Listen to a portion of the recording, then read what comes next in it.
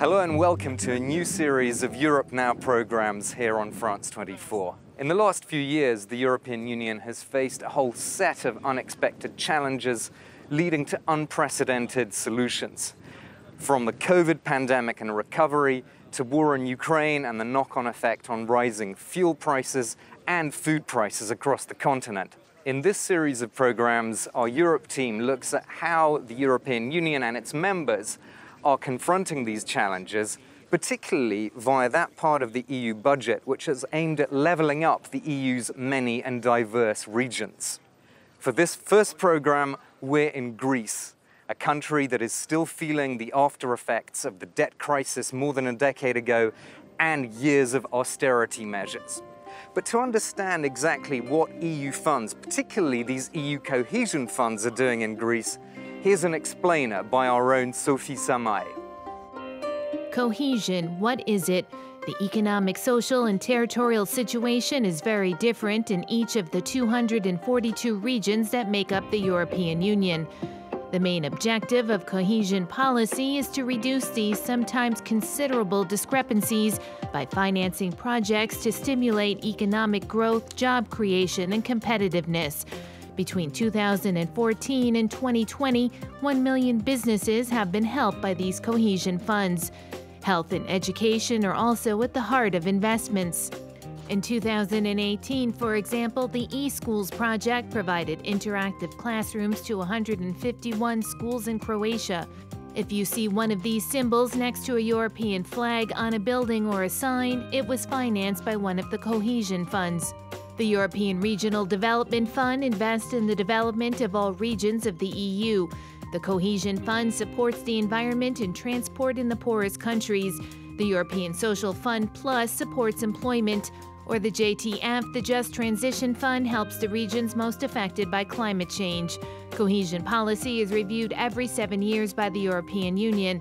Between 2021 and 2027, EU funds allocated to cohesion policy amount to 392 billion euros, a third of the European Union's budget, its second funding item after the Common Agricultural Policy.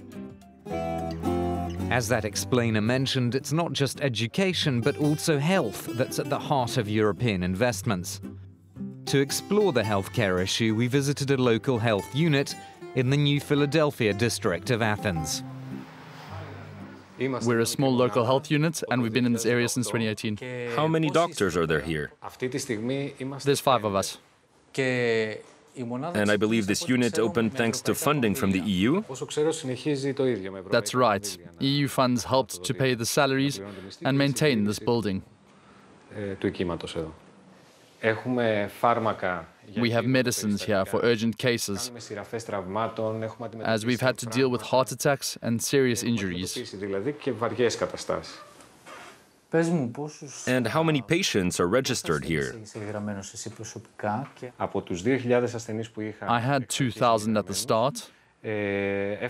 Now I see 6,000. But with the reforms of the primary care system that are coming into effect, I will keep about 2,000 patients.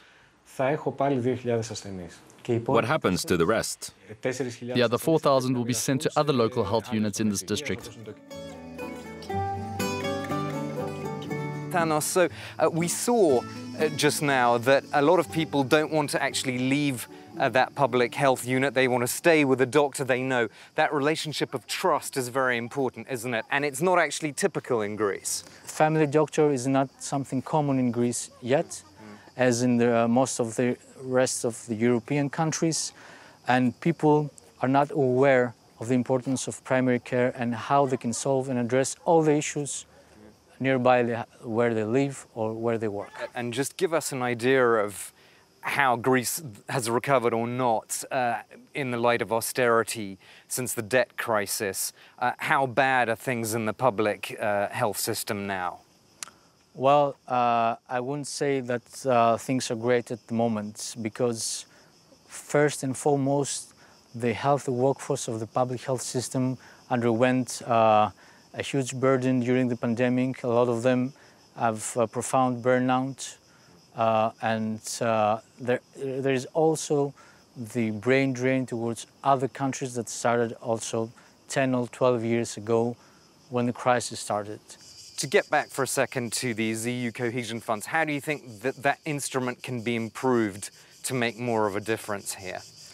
For one, it can actually be an operational program that it's more targeted to healthcare and public health. It will make it easier also, I believe, for national governments to absorb and deal with this funding. And then there is Europe. I think, this is my personal opinion, has to have a strategic plan on public health rather than fragmented programs on different sides of healthcare and the public health spectrum. It needs to see the big picture, and the pandemic really revealed that Europe has a common public health issues at the moment. Well, of course, delivering healthcare is not just about reaching people in cities, such as here in Athens, but also rural communities and isolated communities. Our Luke Brown takes a look at how telemedicine, that's remote medicine, is changing people's lives in isolated communities. And he also looks at how smart cities are changing public health here in Greece. The island of Kythera off the Peloponnese Peninsula. An hour's ferry ride from the mainland, come rain or shine, and over €100 for a return ticket. For the island's 4,000 residents, travel isn't always possible, and the small local hospital isn't equipped with every type of specialist. That means the arrival of telemedicine facilities in 2016 has improved the medical service provided. Lots of people would otherwise wait a lot longer to visit a doctor. And it's really important to see a doctor at the right time. You might have a mark on your skin that a doctor thinks is worrying, so the doctor can order a biopsy.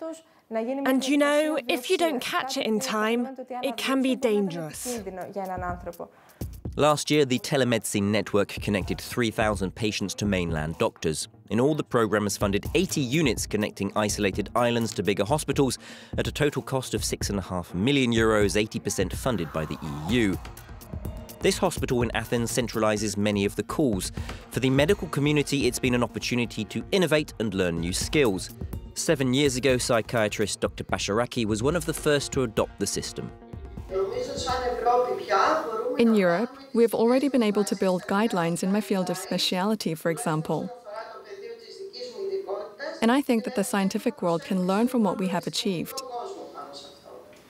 The EU's post-COVID recovery fund is set to expand telemedicine to 350 units across Greece at a cost of €30 million. But some places want to go further and faster. For 15 years, the town of Trikala has been a beacon of innovation as Greece's most connected city.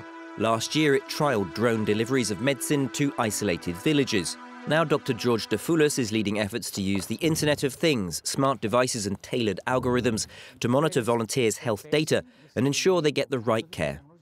It's the future. It's one of the most interesting part for me is the fact that I work on new types of healthcare that embrace technology, not just in a lab, but in real-life clinical settings. Over the past decade, Trikala has become a model, using first EU cohesion funds and now the Horizon EU programme to innovate in the real world. For the mayor, the goal is to provide smart solutions for every aspect of his citizens' daily lives, not just healthcare. Technology can really make our life safer. The next step is to see how all these pilot programs that we run can can integrate to the center, to the heart of the system, a robust and but very effective way to manage our city using technology. Starting with a few hundred volunteers, the goal of the e-Trikala project is to provide a test bed that can be replicated in other small European towns. Their latest innovation, an app to encourage Trikala's residents to cycle or walk rather than using their cars.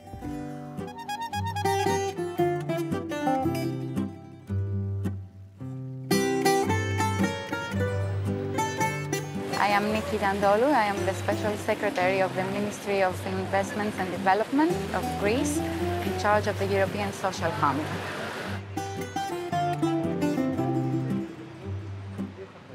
So, Special Secretary, we're standing next to a COVID mobile testing unit. Tell us what this how this fits into your job. This is the first project that was actually co-financed by the European Union in response to the COVID pandemic in Greece. Right from the start of the pandemic in March 2020, we had this, already a project that was mobile units for remote areas or for the islands for various health, sort of at the primary care of the health service support. But we were able, with the revision of the regulations of the European Union, to utilize the European Social Fund. It has helped us monitor the population and the levels of the pandemic across Greece because of the obvious advantage of being mobile. And of course, at the beginning of the pandemic, it was very useful so that people were not going to the hospitals and sort of flock the hospitals, with the risk of contagion being also very major.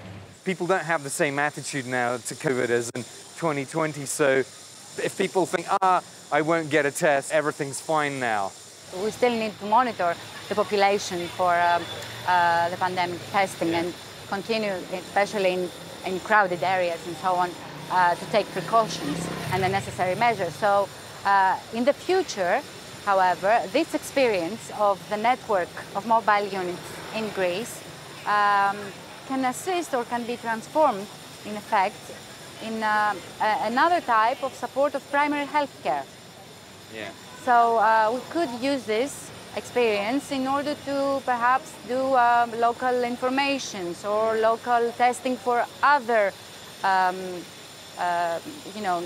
a disease per se, but for testing for in remote areas for some tests that could not be done so that people do not need to go to a hospital. It could be something that we can build on.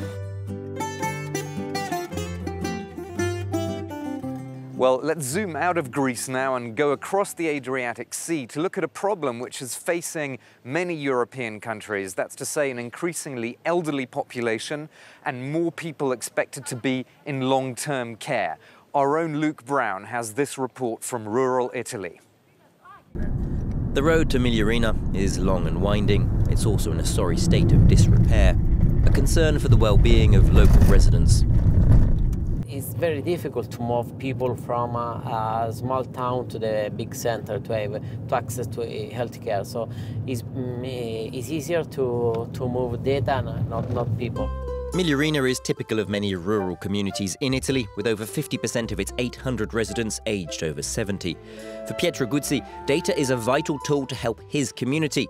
The village already has high-speed internet, and now he wants smart devices to go one step further.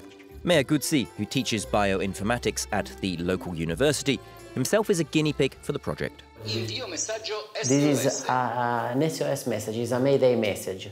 It improved the quality of the control by the physician. And last but not least, he also an economy of scale is efficient because so just move the device, not just move a physician. Cohesion policy aims to remove inequalities within the EU. The Sci4 Care project is one, an EU-funded initiative to help elderly people in isolated communities. Beyond Migliorina, the €2.3 million programme is being tested in 7 countries around the Adriatic region. Smart devices track volunteers' medical data and movements in real time, alerting doctors to sudden changes and reassuring loved ones for patients suffering dementia. The programme is also testing AI that aims to improve patient care and provide solutions that can be applied in different healthcare systems. The point that our health is based on social relation, diet, behavioral aspect, more than the issues about genetic and other, shows that if we can share those information with different subjects, different associations, then we can have a better life, a better quality, because we can share the same issues, and that is a common problem around Europe. Southern Italy is supposed to receive almost 2/3 of the EU's cohesion funds, recognition of its need to level up. Italy is itself the single biggest beneficiary of the EU's post-COVID recovery fund, worth nearly €200 billion. But the new Italian Prime Minister Giorgia Meloni has vowed to renegotiate the conditions, a worry for those on the front line of Italy's health service. Giorgia Meloni isn't a beginner in politics. She has lots of experience. I hope that from a political point of view, she recognizes that the risk for Italy is considerable. 200 billion euros isn't peanuts. In reality, it's a sign of goodwill from Europe towards Italy. The EU-backed innovation isn't just in the villages of rural Italy. At this hospital in Naples, the Icarus lab is building on years of research that was supported by cohesion funds. Their algorithms are designed to allow robots to safely interact with patients and alleviate the workload of healthcare professionals in Italy's overstretched health service.